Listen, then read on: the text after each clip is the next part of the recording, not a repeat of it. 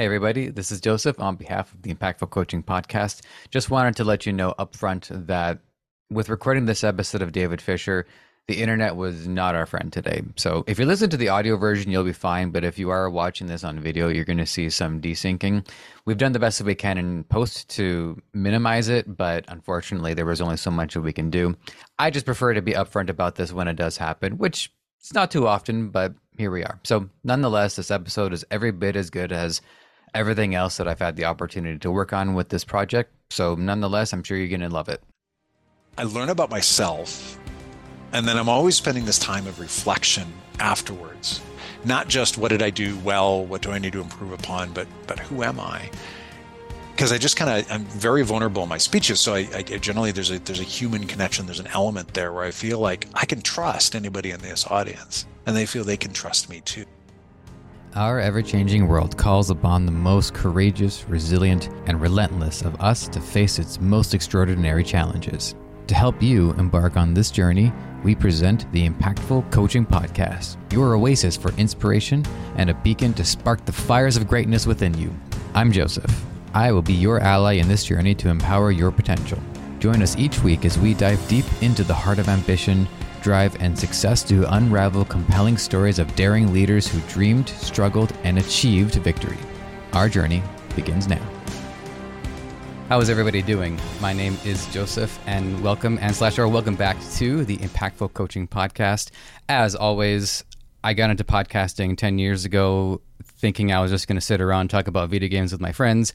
And it took me 10 years before I got to do a program where I get to do that. But it transformed into so many interesting career paths in so many different industries, and it's a great privilege to be able to talk to a lot of great people in, broadly speaking, the coaching space, but there's so many niches and specifications within it. So my guest today, David Fisher. First things first, this is not even question 0, this is question -1, but how are you doing today? How are you feeling? I'm doing fantastic. It's been a crazy busy but exceptionally good week. I'm tempted to start this combo chain where I just start asking upfront what is each person's travel habits in the hopes of living vicariously through people. So any recent trips lately that you're just coming off from? Not that I'm recently coming off of, though in about 3 weeks I'll be in New York City, which I'm really excited about because I haven't been there since I think I was 13 years old. Oh yeah. Wow. And my grandparents were from New York City, and so I haven't been there for a long time. So I get to go back and revisit, but really it'll be a fresh new eyes looking at New York City again. I'm in Vancouver now for, people who don't know. Okay, right on. I'm a Torontonian myself. In terms of competition, I don't think our provinces or cities meant to compete over housing prices, but it is a race to the bottom on that one. Right. Yeah, it sure is. Yeah. It's kind of neck and neck. With that, would you be so kind as to let us and the audience know what you do and what you're up to, particularly as a story amplifier? I haven't seen that specific title yet across my career experience, and I'd like to know how much of that is a construct of your designs or how much of it was an inspiration. Yeah. Oh man, great question. That was a journey.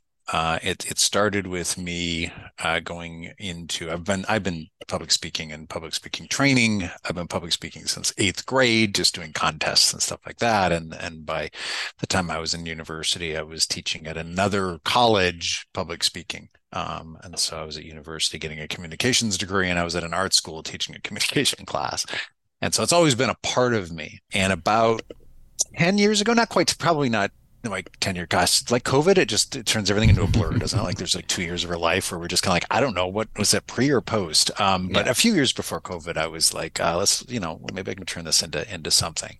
And there's a greater story even behind that, which we may or may not get into. But as I started I'll be a communication consultant. I worked with businesses, but it was really static. It was good. It was, I enjoyed it, but there was a creative element inside of me that was kind of wanting to get out. And so I sat with that for a very long time. I sat with not marketing, not reaching out to clients, not networking, but just sitting and just being okay. And I was expecting the lightning bolt to come down from the sky and be like, oh, this is my life goal. But it kind of turned into sort of this slow seep of just like the dripping of water. And eventually it gets wet enough and you go, oh, I think I get it. Mm-hmm. And the idea of story amplifier, the terminology wasn't there yet, but how do we embed story into communication into our lives, into our businesses or organizations or families or communities. And in effect, that's what can make the world a better place, among many other things. But as far as my expertise, what can I do to make the world a better place? And then through some more iterations and through marketing and classes and talking to other people and taking surveys and all this stuff, Story Amplifier emerged. So that's the Cliff Notes version of that. It was definitely kind of a slow process to get there, but I'm glad it caught your attention because it was a years of work to get to that point. Mm-hmm. So when you say in embedding the story, I don't immediately think that is the course of action for every particular case. I think sometimes it's about recognizing the story and, like, as we say, amplifying it. But then there might also be situations where a narrative hasn't been really identified or discovered, and so it's a matter of what narrative can we build onto that, if for no other reason than to have a narrative as part of the complete picture. So this is, I guess, a technical question, which I usually like to save towards the second half, but here we go. Do you find, with working through clients throughout the time, was there a variance of, or what was the division? Like, how much of it was like, okay, this is your story, we're going to enhance it, or, okay, there's not really a story here, but I think I know what, maybe I can tell the story for you and then help you build it. If you understand where I'm going with this, sometimes it's about figuring it out. Sometimes it's about adding it. Sometimes it's about recognizing it and creating it from scratch. Yeah. And that's such a great question, because everybody has a story, and we sometimes we think we don't, like, I'm just me, I started a business, or I'm in sales, or I have a family or whatever, and it's kind of the story, but it feels general. And so but yet what we think is just kind of this general ho-hum story to somebody else can be fascinating. It can be connecting, and to bring that out, some people are very attuned to that, knowing that their life story is something that's a part of them, and it's affected just the mere fact that you could be in a room of 10 people, and that one person in a room, even if they say nothing, affects the room, affects the energy and the influence of the room. And it doesn't have to be the CEO. It could be just anybody. And that's psychologically proven, that we are so interconnected that just the mere presence of one another can cause an influence, for good or for bad. And so out of that then comes a story. And I usually, and I take the extreme examples, but it does help when I'm working with clients too, to say, oh yeah, maybe there is a story in there. Is one thing I'll ask. Well, first thing I'll say, we either have extraordinary stories that will captivate us, fascinate us. It turns into movies. You survived a plane crash, something like that. Mm-hmm. And I've met people who have phenomenal encounters, survive hostage situations in foreign countries, like all sorts of things. It were easy to craft a story from that. But most of us just are like, I live my life. I built a business. I have a family. I have friends. I have the day-to-day struggles. But out of that comes stories of connection. So we have these stories of inspiration that most of us will never encounter. But we also have these stories of connection that we can relate to. Have you ever been running late to go to the airport? Have you ever made a wrong turn on the highway? Have you ever gotten lost somewhere when you're traveling? Have you ever slept through your alarm and you missed your first class? Like, whatever it is, when you can tell that story, then the audience, whether it's an audience of 1 or 1,000, will go, oh, I relate to that. I relate to that feeling of waking up and going, oh crap. Right. And so both of these stories, not one is greater than the other, because they're both serve a purpose. And so I'll explain that, which kind of opens up people to go, oh yeah, I do have stories. And then I just say, what are your 5 top memories? Give me your 5 memories right now. Just write them down. Don't think about it. Just say, here's the first 5 memories I have in my life. Because out of that, even if you don't have a story out of that, sometimes that springboards to other memories. So you have a memory, and that leads to another memory, and leads to another memory. We're talking about New York. Mm-hmm. So now I'm remembering about my grandmother, and then, driving through New York and her honking at people because she was a New York City cop. And so she was retired when I visited her. And it's weird to have a New York City cop as a woman in the 50s and 60s. And so to me, that was so ordinary. But now I look back and think, oh my gosh, she has extraordinary stories. I wish I was, older when I could ask her more of those questions. But there's a story in there. But that kind of stemmed from just us having a conversation about going on holiday. So these stories can come out of anything. So after they write down their top 5 stories, out of that, or what springs out of that, can be something that can be teased out a little bit and say, okay, let's craft this story. What does that kind of look like? And it doesn't have to be an hour. It doesn't have to be War and Peace. It could be 5 sentences, 6 sentences of a story, and you follow a pattern to create that story. Mm-hmm. Does that answer your question? It does, and there was a few things that came to my mind. Although, you know, a little bit of a inside baseball. You know, as host, I'm like, you know, I'm micromanaging, right? Like I'm watching the time. I'm also making sure the recordings are smoothly. I got my question on the other side, so I got like a whole array here. So a lot of this stuff, Gotcha. It sort of sinks in, but it really doesn't sink in until like I review it afterwards and like, oh yeah, that was good. But like, there's, in spite of that, there's still a lot that came to my mind. And a couple of like particular pieces of media lately, because you were pointing out that while a lot of stories are relatable in that people are going through situations that we may go through or have gone through, but then there's also stories that are difficult to relate to because the story beats are just not consistent with most people's experience. And the movie that came to my mind, I forget the exact number, but I think it was called like 128 Hours, the James Franco movie, where it's based on a true story of somebody who's trapped under a rock for that X amount of time, and he had to hack his own arm off. And as sort of one way to describe the story. And it's totally. There's a relatability aspect to it because we can see ourselves in some of the character, in how the character aspires or wants to be adventurous, or has family, or has a commitment. But then there's also a part of it that we have no frame of reference for whatsoever, right? Like I get, you know, if I'm sitting on a bus, and actually I'll tell you this because you're in film, so you might find this interesting. So like I do background work, and I was sitting in a bus because we're shooting a bus scene, and I felt fine until the crew starts coming in with the cameras and the boom microphones and all these setups, and I couldn't get up. And that's when my claustrophobia totally kicked in, because it was that loss of control. Point being is that I don't see myself being trapped under a rock anytime soon, because we're all climbing in for me. So that's what came to my mind. The other thing that came to my mind too was a Pixar movie called Soul. Have you seen this one? It came about during the COVID blur, and it might be one of the few Pixar movies that went right to Disney Plus. It wasn't even theaters, but it does talk about a person's entire lived experience, and that if you were to go into this chamber and see your life lived out in these like 3D dioramas, you would see a lot of time spent on the bus or watching TV or eating or going to the bathroom.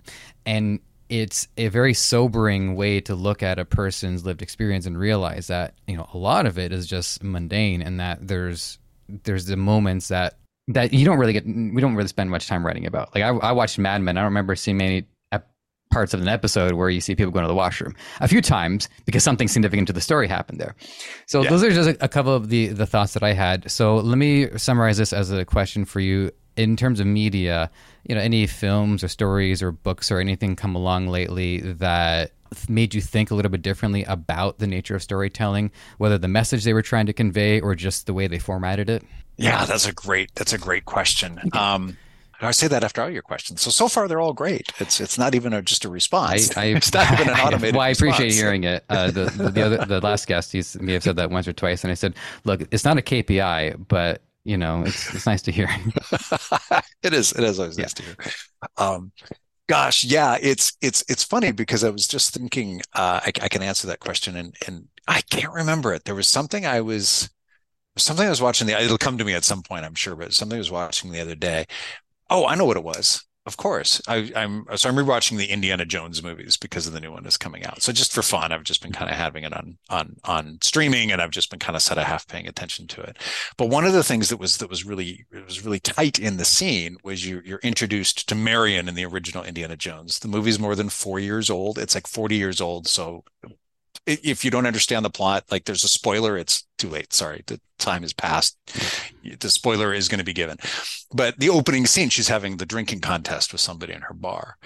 And then as I'm watching it, and I'm kind of doing some work while I'm watching it, but then she's in the desert as a captive, and then she's drinking again with her captor, and she, you know, because she shows that she drinks this big guy in her bar under the table, and now she drinks her captor. And I thought, oh, that's really tight movie writing, because you have this scene of somebody taking a drink and it loops back into the continuation of the story. It's not just showing she can hold her liquor, which some writing could be lazy and do this. And it's completely silly and it's very loose story writing. But watching, I think I've only seen 2 episodes, but Fubar on Netflix, the director in it has a big scar on her cheek. And I really hope that's revealed, because you could just kind of give her a scar and be like, okay, she's been through it. She's had a scar. There's a backstory. But if you have a little bit of revealing that tightens in the story, that just makes it a tighter, better storyline than what happens. I've noticed in Fubar, the storyline, it's meant to be comedic, of course, but it's really loose. Like the director doesn't know what to do. And then Arnold Schwarzenegger character and the girl who plays his daughter is like, here's what we do. And then suddenly the director then has the plan in place, where suddenly, she has now all the details of the plan. I'm like, well, how did you not know what to do and then know all the details just because somebody else had an idea? Yeah. That was very loose, messy story writing. So it's funny because I notice those kinds of things. Mm-hmm. But I think the reason why we notice that is because in our lives, that happens to us. We do something that leads to something, that leads to something, that leads to something else. And if we're just aware of it, most of the time we're unconscious of it and can't remember it. But there's occasions when we go, oh yeah, this happened because, 2 years ago, I did this. And this little thing was insignificant at the time, but now has become significant. And if we live with that awareness, we start to realize that there's stories in us all the time that can connect and inspire and work with other people. I'm racking my brain so hard to think of like something in particular along those lines. Closest, well, this is more of like just a self-deprecating, but like we were at a get together on a few Sundays ago, one of the first Sundays when we had nice weather here, and someone was doing an Instagram story, and I saw myself for the first time in a long time turn to the side, and I thought, oh boy, I was not happy with what I saw that day. So that little thing, which was the result of a lot of decisions made prior to, has now affected my decision making going forward. And most other people wouldn't really have blinked twice at it because it's just this rapid loop. But for me, it was a pretty significant sign of like, okay, someone needs to count his calories. Yeah. Right. Yeah. You're right, though. I mean, that is something. That insignificant thing became a moment that was of an impact that's actually caused a change in you personally. Mm-hmm. And how many times have we said hi to a stranger that then turns into a friend or a relationship? That insignificant moment of saying hi or not saying hi then suddenly changes the course of the course of one's life. And so we don't know that until we live it and look back on it. But that's where the story drives. And that's where good story writing can have those types of things that tie in together, even though life is certainly much more messy. Because you're right, we don't have films of us going to the bathroom or taking long showers. Part of the story. And thankfully so.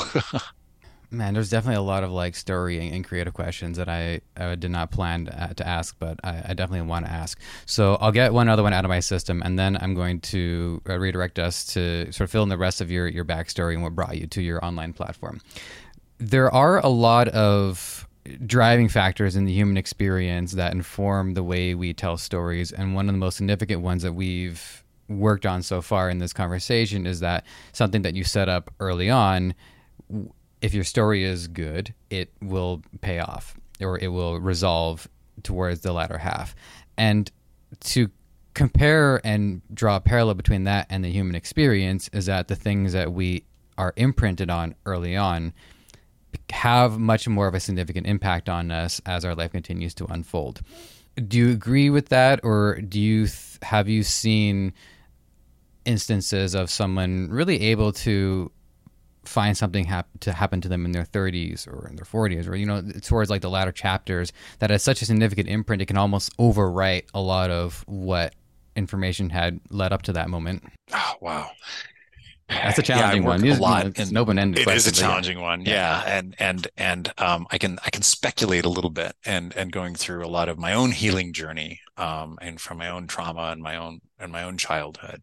I can say that significant events can, and I say this very generally, and I don't want people to take it and kind of take it out of context, but I think it can overwrite and change a previous story. Mm-hmm. But one of the things that we want to be careful of is to not ignore the previous story, not ignore the story of what happened when you were 5 because you had something else happened when you were 35, Mhm. because sometimes we got to sit with that pain, or sometimes we got to sit with that trauma and actually work on that story, Sure.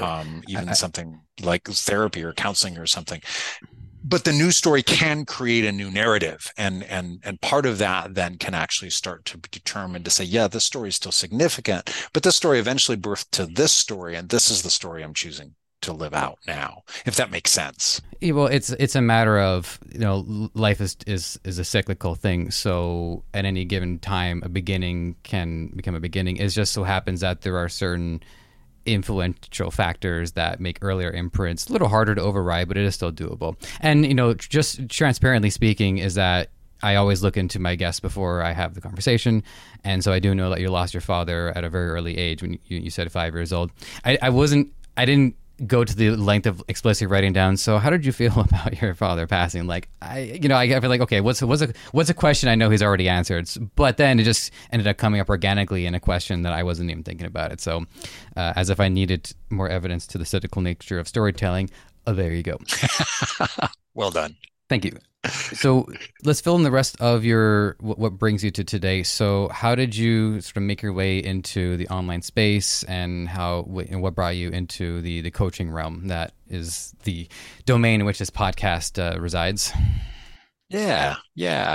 It's a domain that I didn't think I would be in as heavily as I'm in until, as we all know, a pandemic hit. And I was just, my speaking business was starting to kick off. I was doing personal coaching and teaching and speaking. And then when that hit, of course, that industry sort of went away for a while. And my videographer was like, well, I'm going to learn social media and I'll help you with that. And I said, great, I'll start working on doing like online coaching. Let's see what that looks like. And so I had done a little bit of online coaching before then, because I can reach people obviously that aren't local to me, but that really kind of started to take off at that point because it was the only option available.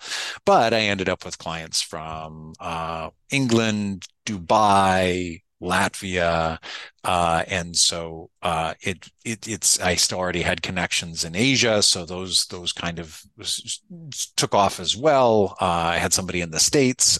And being in Canada, there was somebody on the East Coast of the United States.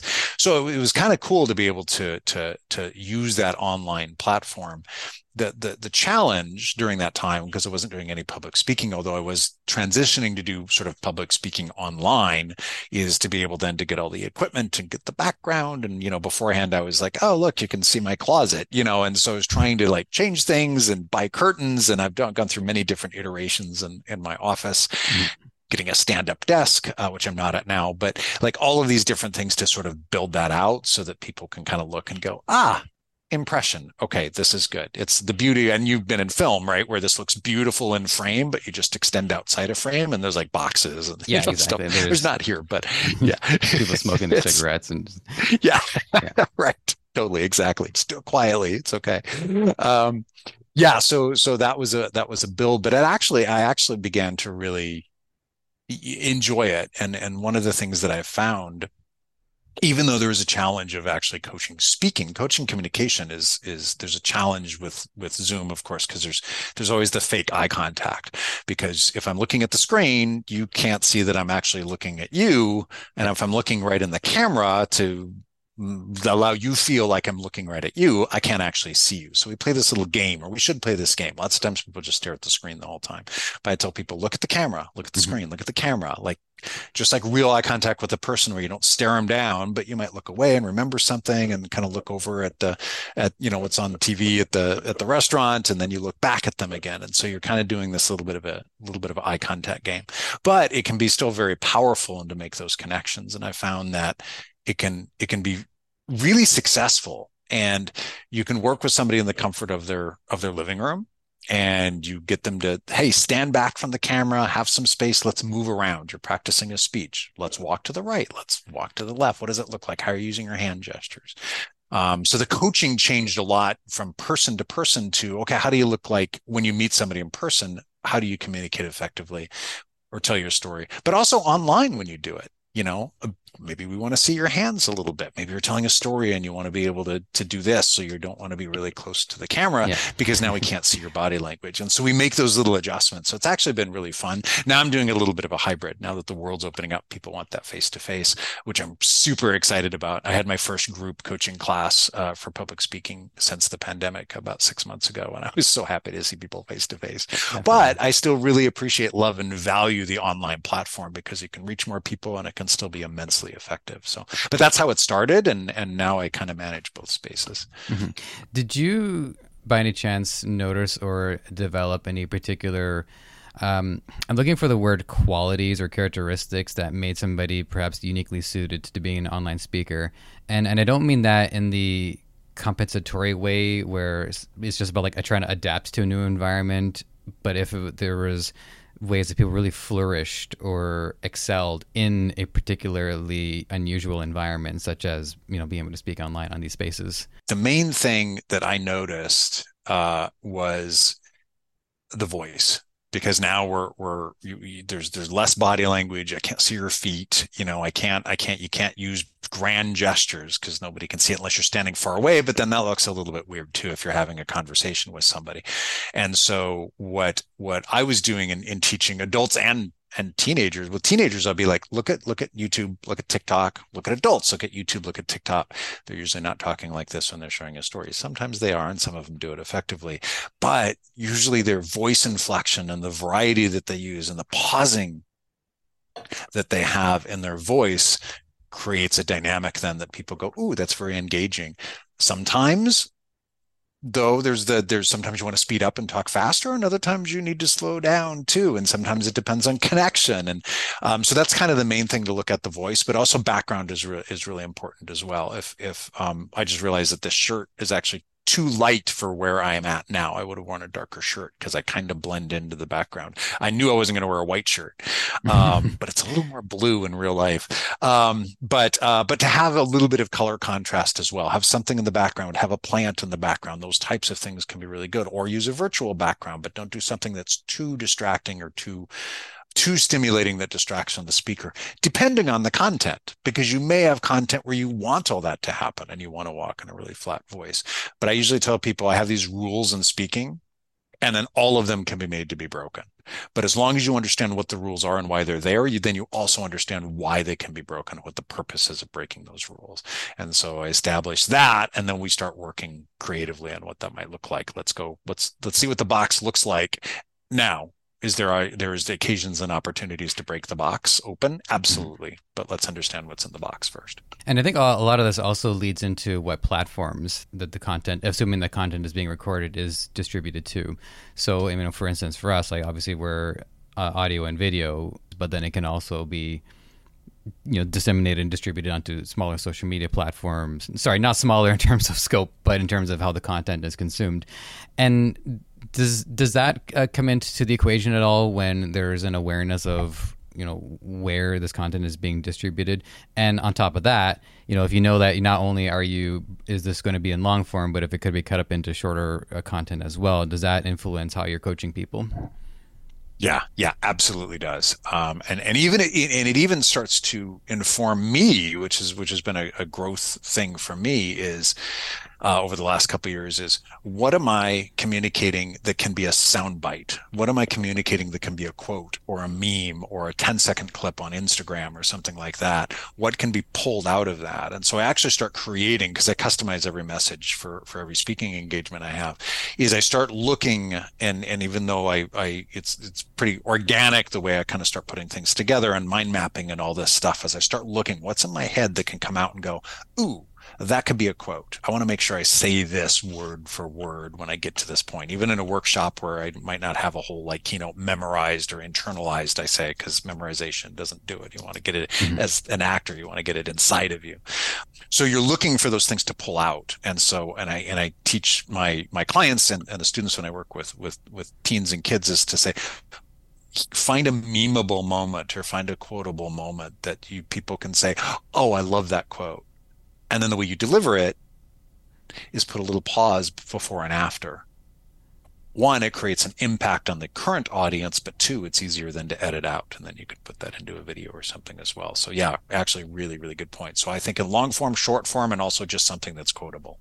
The fear that I don't know, yeah, it's a fear. It's definitely a concern or an anxiety towards it, is just the rapidity of short form content has such a large influence on up and coming generations. And it does make me weary if there are certain rules that if you don't follow it, your content is just not going to survive on TikTok.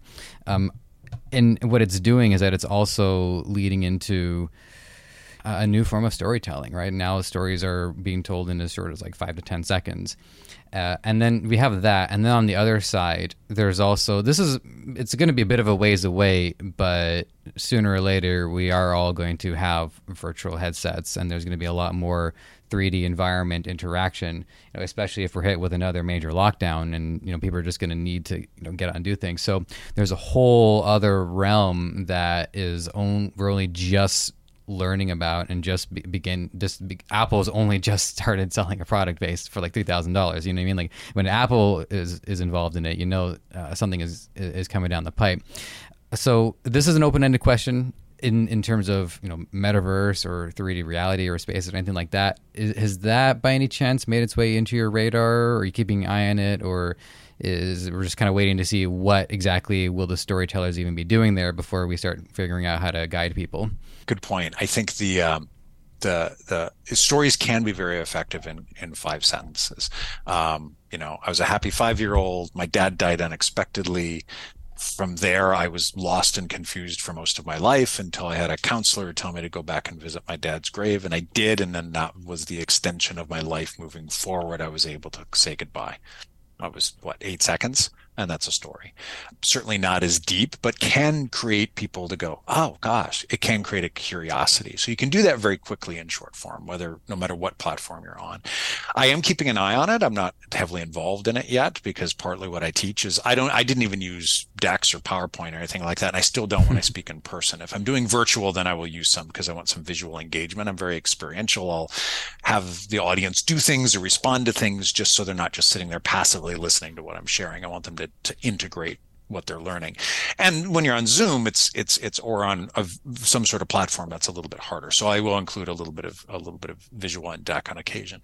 And going into that space, I think like the metaverse space can be cool, because then it's all virtual, and then you can the storytelling is still the same. Human nature is still the same. You still have an instigating moment that Joseph Campbell talks about. Your life goes a different direction. There's other people or things, videos, whatever, that kind of help you, encourage you. You're not alone in your path. You go through a battle. Sometimes it's just in our own head, but then you come out and you're a new and different person. You can do that no matter whether you're face to face or talking in front of thousands or talking in a metaverse. All of that's going to be the same. So I am keeping aware of it. It's funny you asked that, because I was working with a TEDx group of students, and they just given their TEDx event. But while one of them was writing it, one of them said, can I just write out what I want in ChatGPT and then just have them write the speech for me? And I said, you can use it to help you formulate your thoughts, like if you put your thoughts in there, but I do not want you to memorize a ChatGPT, because there's no humanity in that. I want some rough humanity in there. So if you want to use it as an inspiration point to start, sure, I'm not opposed to that. Let's utilize the technology that we have. Mm-hmm. But we're creating a human connection. We're not creating somebody who memorized something from an AI to try and create connection, because there will be no connection in that speech. Mm-hmm. And then he ended up writing, he was like 15. He ended up writing a really good speech. So I'm glad he took my advice and didn't just memorize a ChatGPT. But yeah, those types of things will kind of start to inform what really is going to be out there. I use it and be like, I want to say this on a marketing platform, and I'll type something out and go, okay, I like the way ChatGPT kind of changed this. Now let me bring the human element back in, so that I'm not just regurgitating what an AI thinks they said about me. Yeah, and full transparency too is that like I write show notes and do descriptions, but sometimes I'll give the description to ChatGPT and says, anything you want to add to this? And then it adds to it, and like, oh wow, that's pretty good. So I agree with you, but I have a little bit more of an unusual take on it, whereas I don't think that ChatGPT, and by extension our accelerated AI, it's not that it's not human. The problem is that it's overcompensating for humanity because it's drawing in all of the influences from all of these different sources. So if you were to ask like AI, like, okay, well, figure out what's a product to sell people, AI would be like, well, everybody breathes, right? So we should try selling oxygen to people. Like it gets it a little too well, and it misses that the human experience is one of flawed beauty. It's supposed to be imperfect, and so there's always supposed to be interesting choices as well as optimal choices to really cultivate the human experience. That's why I kind of appreciate image generation, because the images come out looking messed up, and I'm like, I like that. That to me kind of makes it its own format. All of us have like big T or little t trauma in our lives, and ChatGPT or AI doesn't have that, but that informs our humanity. That informs connection and empathy with one another, curiosity. Those cannot be duplicated or replicated, no matter how perfect the grammar or how perfect, that AI might be. It's not going to duplicate the human experience of looking at somebody in the eye and seeing tears well up. Like that's just not going to happen. Okay, I appreciate that. And just so the audience knows that there is a little bit of a time delay between us, so that's why we might have accidentally talked over each other. And I just realized I could just edit that out, so never mind. All right, so Fair. I just fixed it, but now we're keeping all of that because that was funny. So I think you're going to post. Yeah. I think based off historical evidence, I think you'll appreciate this one. So, when attending a speaking engagement as an audience member, I expect to be changed in some way by the time it's over. But as a speaker, do you recall any events where you felt really changed from the beginning of the speech to the end of the speech? I mean, what the content is going to be, but maybe something about the experience and the way you walked away from it made you think about things a little different. Every time. Yeah. Okay. Every time. Because every time there's a massive human interaction, and there's contests that I've been in where I didn't think I was going to win and I won. There's contests where I've been in where I thought I was going to win and I didn't win. And that changes me certainly afterwards when judges say certain things. I usually don't do contests anymore, but also there's times, two examples, quick examples, but one is several months ago, I went to a place, the host and I had talked several times. Even when I was there, they're like, here's what I want you to do. I said, just want to make sure. What time do you want me to finish? Because it was a little bit more of a loosey sort of holiday kind of party kind of thing. And I finished and had some nice conversations, but energetically, I sort of missed. There was something missing, and I didn't know what it was, but there was something in me that I'm like, what did I do wrong? And I couldn't think of anything. And then she actually got back to me and she's like, you were too long. I didn't want a workshop. I wanted a speech, but I'm like, but we had talked about all that. You wanted an interactive speech, which is what I gave you. I ended earlier than the time you gave me. So it was a really weird disconnect, but I felt that even during the speech. It's the only time it's ever happened. Hundreds of times of being on stage. It's the only time it's ever happened. But it did help me step back and go, okay, what did I miss? Like what questions do I need to ask a client moving forward? Even if it's 1 out of 100, I want to make sure that I serve my clients as best I can. Mm-hmm. What can I do better moving forward? And then fast forward a few months later, there's one I just did where it was 90-minute keynote. So it was actually way longer than the 30 to 60 people generally give.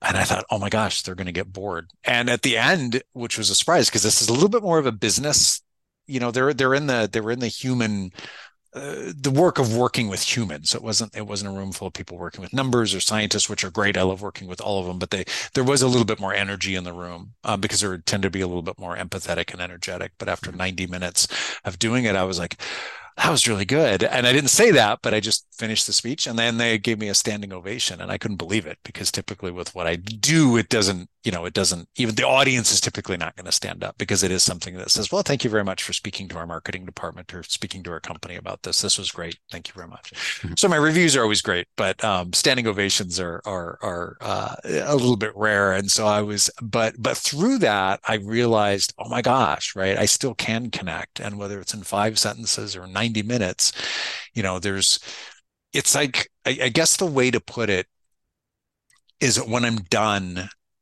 I learn about myself. And then I'm always spending this time of reflection afterwards, not just what did I do well? What do I need to improve upon? But who am I? Because I just I'm very vulnerable in my speeches. So I generally, there's a human connection. There's an element there where I feel like I can trust anybody in this audience. And they feel they can trust me too. And because of that connection and that human element that we just talked about, I'm changed because of it. And in some ways, I don't even know if it's tangible that I can say, well, I've changed because of this. I grew in confidence, or I asked questions that maybe I didn't ask before that I'm going to ask moving forward. Like all of those things I can kind of analyze. But Mhm. part of it is just the essence of who I am has been changed. Who was the actor that said, are there any parts that, like, when you're done playing the role, is there any parts that kind of stick with you? And the response for the actor was like, yeah, all of them. I've been changed by every single part I've ever played. And I'm like, oh, yeah, I can relate to that as an actor, but I can also relate to it as a speaker. The actor that you're looking for isn't coming to my mind, so I just started thinking of like who would be like the funniest. I feel like if Danny DeVito said that, it's like, yeah, I feel different after everyone. I'm like, every season of Right. Always Sunny, I feel different. I really Right. feel like a Right. changed man. Like that act. Not that I could do an even remotely good Danny DeVito, but everybody can hear him in their own heads, and yeah, it's There you yeah. go. Yeah. You got an A for effort. That was great. Yeah, It was a funny visual, so it was beautiful. Yeah, it was great. Yeah, I love it. Love it. So I'm going to shift into a technical side of the question Mhm. here. What challenges are you? Is this both for you, but also your clientele? Just like what challenges are you facing in terms of getting your message out? Like, are you having good luck or poor luck in terms of like getting on social media, ranking on search engines, sharing content, anything along those lines? Yeah, it's I'm just exploring a lot of that now, especially now after the pandemic is like, well, where can I go? And so I'm reaching out to like different conferences that are coming up and just saying, hey, if you're just checking to see who makes the decision on speakers, like just very casually, just making introductions. A couple feeding things coming out. There's a couple platforms that I'm on where people are like, I need a speaker, a musician, or whatever, and then they do a search, and then I'm on there and get a lot of my business from them. And what I'm working on now, really what I'm focusing on is getting, which sometimes is hard because once the moment is passed for the organization, they're done. They're moving on but I'm always pushing for reviews and fortunately, for me, through all the work I put in it, so I'm not trying to toot my own horn too much, but I get really good reviews. Great. I'm glad you loved it. Can you leave a review on Google? Can you leave a review on Gig Salad or whatever? And so I get those, but sometimes I feel bad because I have to kind of chase them a little bit. I'm like, please, please give me a review. It helps me. I don't want anybody to be disingenuous, but I also want to take advantage of that as well. So there's a little bit of balance there of me saying, I know that business, especially with what I do in the human business, a host who's going to host an event, uh, I've worked with enough of them that it's a huge fear to be like, okay, I've worked with this person, and now this person is a nightmare to work with. They're not responsive. They're not kind. They're not communicative. They came on, they gave their speech, they left, and the speech wasn't even that good, right? And then they're the ones that look bad, right? And so I work really hard at making sure that I'm over communicative, to just make sure, hey, is everything okay? Do you have any questions? What do you need from me? I've got a question for you. Can we hop on the phone really quick? I want to make sure that my message reaches your audience. Can you tell me a little bit about your audience? So it's all of that pre-work that goes in because I want to make sure that the host feels comfortable with that and that they're like, yeah, I made the right decision. And then when I leave, they're like, yeah, I made the right decision. But then I still have to like, build on that and say, please tell me I was so awesome. For the most part, it works out okay, but sometimes I feel like I'm chasing a little bit because then I take those things and then I use that as my marketing material. It's not just my speaking and my quotes, it's the reviews. So I'm just starting to kind of compile all that now. And the struggle is that I'm not fully informed on what that looks like. And I don't fully have a system in place yet to do that. I'm just like trying these different things to see what might work. It's working, but I think it can work smoother, and that's kind of what I'm learning. It's through that stages of change where I'm in that chaos stage right now. Just okay, I see some things working, but I also see some things not working, and now I got to figure out: is this not working? Do I drop it or do I just tweak it? Like, what do I do with this? So, Mhm. stay tuned. But I think it's probably an ongoing. As soon as I figure it out, things will change, and I have to do it again anyway. So, Well, what I find would be an interesting challenge were I in your shoes is that you have your best asset is obviously the quality of your speeches themselves, but you also don't want to necessarily show all of that because that's what's going to also get you booked. So the best thing that you can use to promote yourself is also the thing that you might need to withhold in keeping and protecting your value. So a lot of that supplementary yeah, value from the reviews and from the online presence is where it's really important for how people responded to it, right? Like, in film, you see a lot of those promo commercials after a movie just premieres. Yeah. Like, so what are your thoughts on it? Like, it blew me away. Oh, I was so Right. Yeah. I'm like, wow, that Transformers movie does seem to be pretty good then. Yeah. Right. Because I was skeptical. No shit and I against kept hearing Transformers, by things, the and I'm way. like, Some really? of them are not Yeah. bad. But like, Right. Right. Yeah. Yeah, totally. And there is a tension there because there is one of the things that I promote is that human connection that you can't get off of a video clip or even a full YouTube, watch my whole speech, 45-minute speech somewhere, because you're still missing that human connection. And so I'm okay with giving a little bit more information because then somebody can see that and go, oh, if he gives that same speech at our event or our conference or our company, then this is going to be amazing. And if the host sees that, that's fine. At the same time, you're right. I don't want to give away kind of everything because it is proprietary, like information and stories and stuff that I give. But I do try and find a balance where if there's a nugget in there that the story that somebody says, when you said this struck me, then I'm like, I might actually use this to promote myself because a lot of people really like it. I don't want to be one of those where it's like, oh, like a movie where it's like, wow, the previews were great, but the best part of the movie was just the previews, right? The rest of the movie was kind of down here and the previews are up here. So I don't want to do that. So it is a little bit of a balance and a little bit of intuition in doing that. That's a good point. Well, I still remember, and this was way, way back, but there was that Cuba Gooding Jr. movie, Snow Dogs, where in the commercial, there's a pretty heavily featured scene where the dogs are talking, and all the kids thought that they were going to go watch a movie about talking dogs, when it turns out it was not. That was a dream sequence, and that the dogs are just dogs. So it's just like totally told a different story, right? People thought they were going to go in for one thing, and then it just turned out to be something completely different. So and I am not defending that decision whatsoever, by the way. That was clearly a trap set for the kids. No one's going to convince me otherwise. Exactly. Yeah. So we're closing in on like the last 10 minutes or so, and because you have prior sales experience. And I'm pretty sure we talked about this just briefly in the beginning, so you have to forgive me if I need to hear a few points again. But can you just cliff notes me your sales experience in particular? Sure. Yeah, absolutely. So I started, I dropped out of university the first time and got a sales job because it was easy. They're like, yeah, you will hire anybody. It was a telemarketing job. And turned out with my acting experience, even in like university and stuff and public speaking, I'm like, oh, you sound good on the phone. So I was like, all right. So I got promoted and all that. And then I ended up going back to university.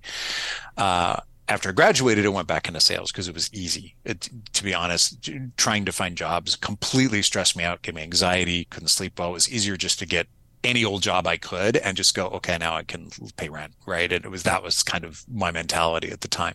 But it ended up, serving me very well. So I'd actually done sales, off and on, but mostly on really for most of my life. Okay. And so in those different environments, sales. Now, I've done a couple of sales roles too. So I've done some that were commission based, and I don't have any beef with commission based because that's a fair and clear incentive.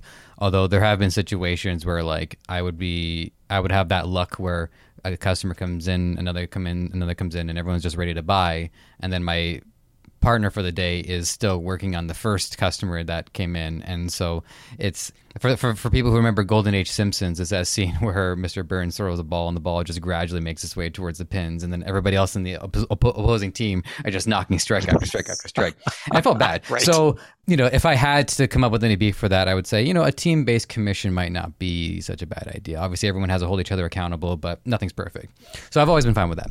But what I've had a little bit of a harder time working out in my head, and I always thought that I was just I got the bad end of the deal, and I wanted to bring it up today because I was really curious to hear your perspective from it. So some of the sales roles that I've had, I would be expected to close, but my incentive was to continue working. So I'm not going to say what the business was because I do like the business, but the business said, okay, you have to make $600 today, and your average sales needs to be 1.5 per customer, meaning don't just sell them the one thing, make sure you've upsold them as well.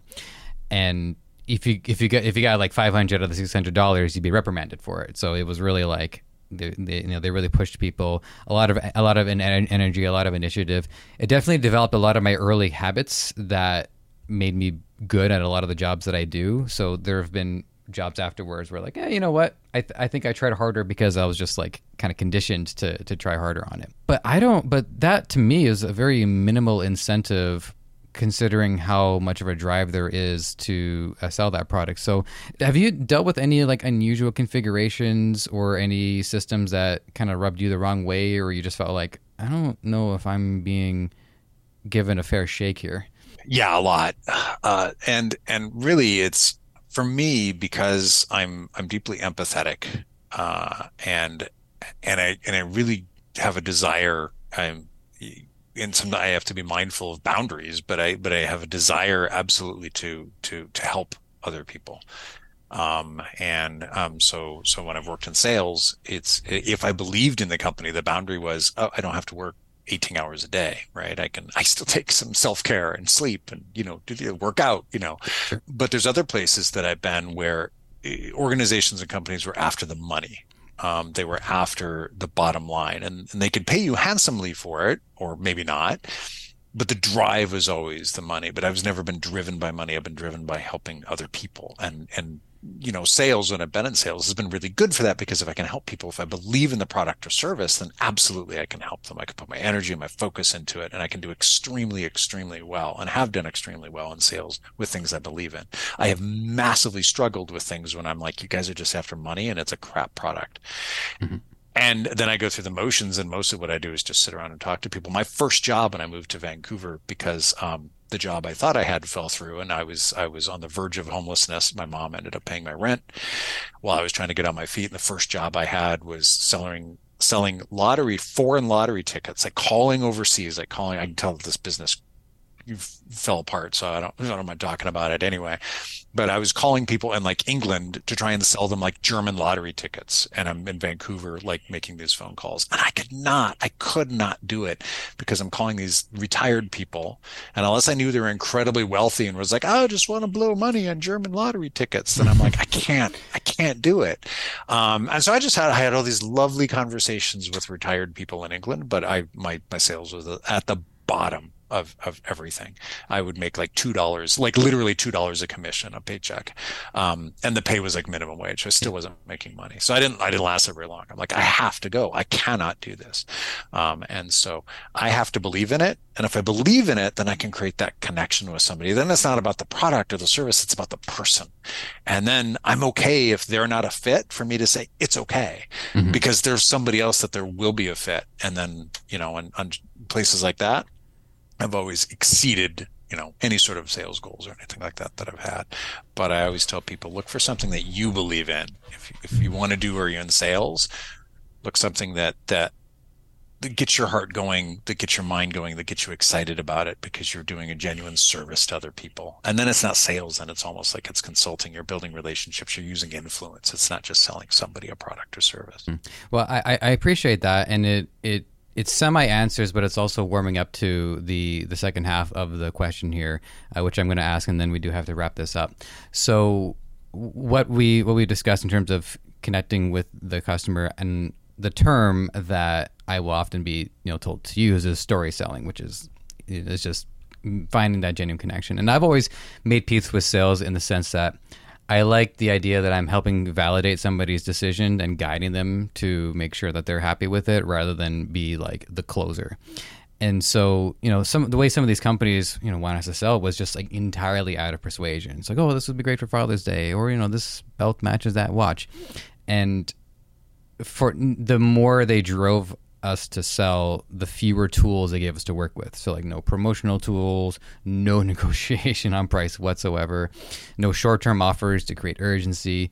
And to put it as bluntly as I can, it's like they expected us to just hypnotize people into buying something and not meet them halfway. So let me ask this in a way that I think is fair, is how much did you find that the connection and the story selling was tantamount to the sale, and how much of it do you feel you also needed some tools and some cards to play in order to be able to properly negotiate your way to a close? Yeah, no, good question. Because one, I think, really needs both.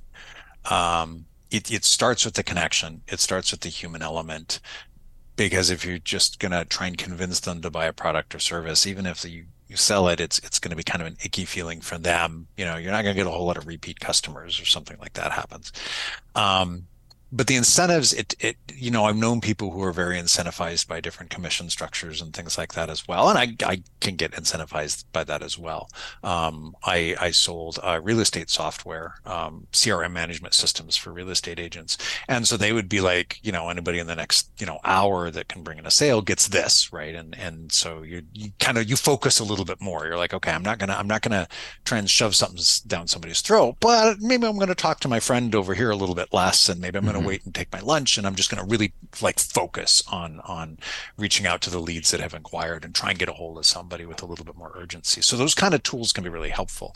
But when you make that connection, then it's about the connection, and maybe there is a little bit more urgency of convincing or weeding them out a little bit faster and making that story a little bit shorter to say, oh, I got to get to the next person, because there's always going to be a little bit of that balance there, but you don't want to do disservice to the customer.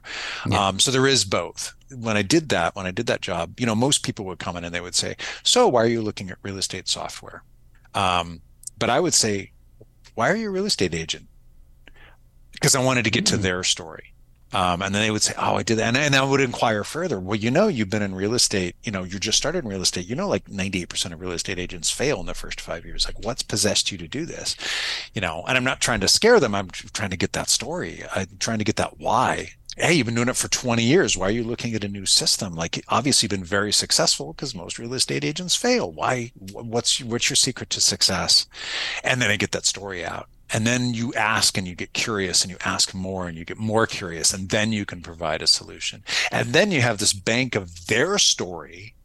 And then if the organization you work for has the different tools then that can help you, now you can craft something right to them.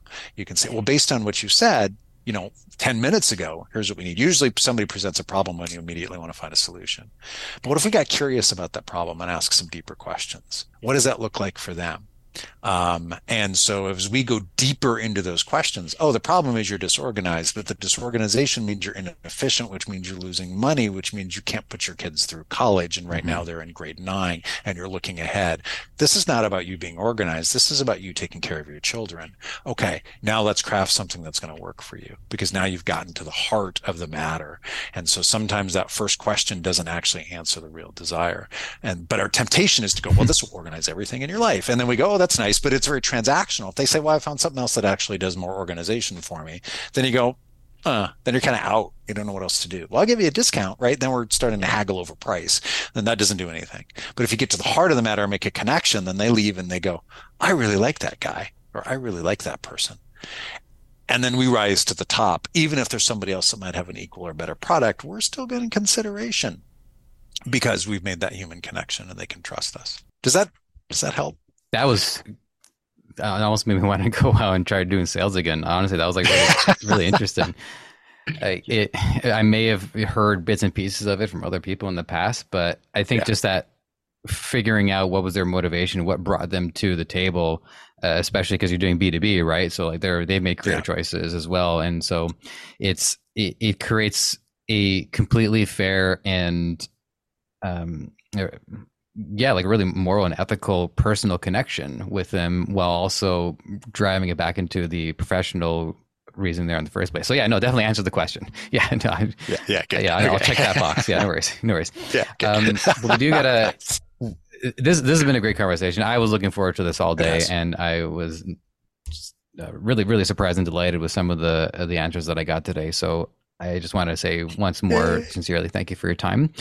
If you do have any online platforms or socials or LinkedIn profiles or webinars, link trees, whatever it is you want to let the audience know about, just let us know how they might go about connecting with you. Yeah, everything is David. My best way is just go to my website, because it's davidfish.ca. So FISH, davidfish.ca. And then from there you can get on LinkedIn or Instagram or anything like that as well. But I'm also David Fish. I think it's davidfish.ca on LinkedIn and davidfish.ca on Instagram. But if you start with my website, it'll all link there. So you can also email me, david@davidfish.ca. So plenty of ways to get a hold of me, but hopefully that's an easy way to do it. All right, sounds good to me. Well, and thank you to David, and thank you to everybody, as always, for giving me this opportunity to do what I do. And if you want to reach out to me, or whether it's for me or just for the show, you can email Joseph at impactfulcoachingpodcast.com. It is spelled the way you think. And so with that, we are going to wrap this show up. But as we will not always say, because I'm still working on the sign off, but the open beta of the sign off is there are many things that we can aspire to do, and it is our hope, our desire, and our drive to encourage you to, no matter what, be impactful at it. I like that. Just need a little more tweaks and then we're good. Really close. All right.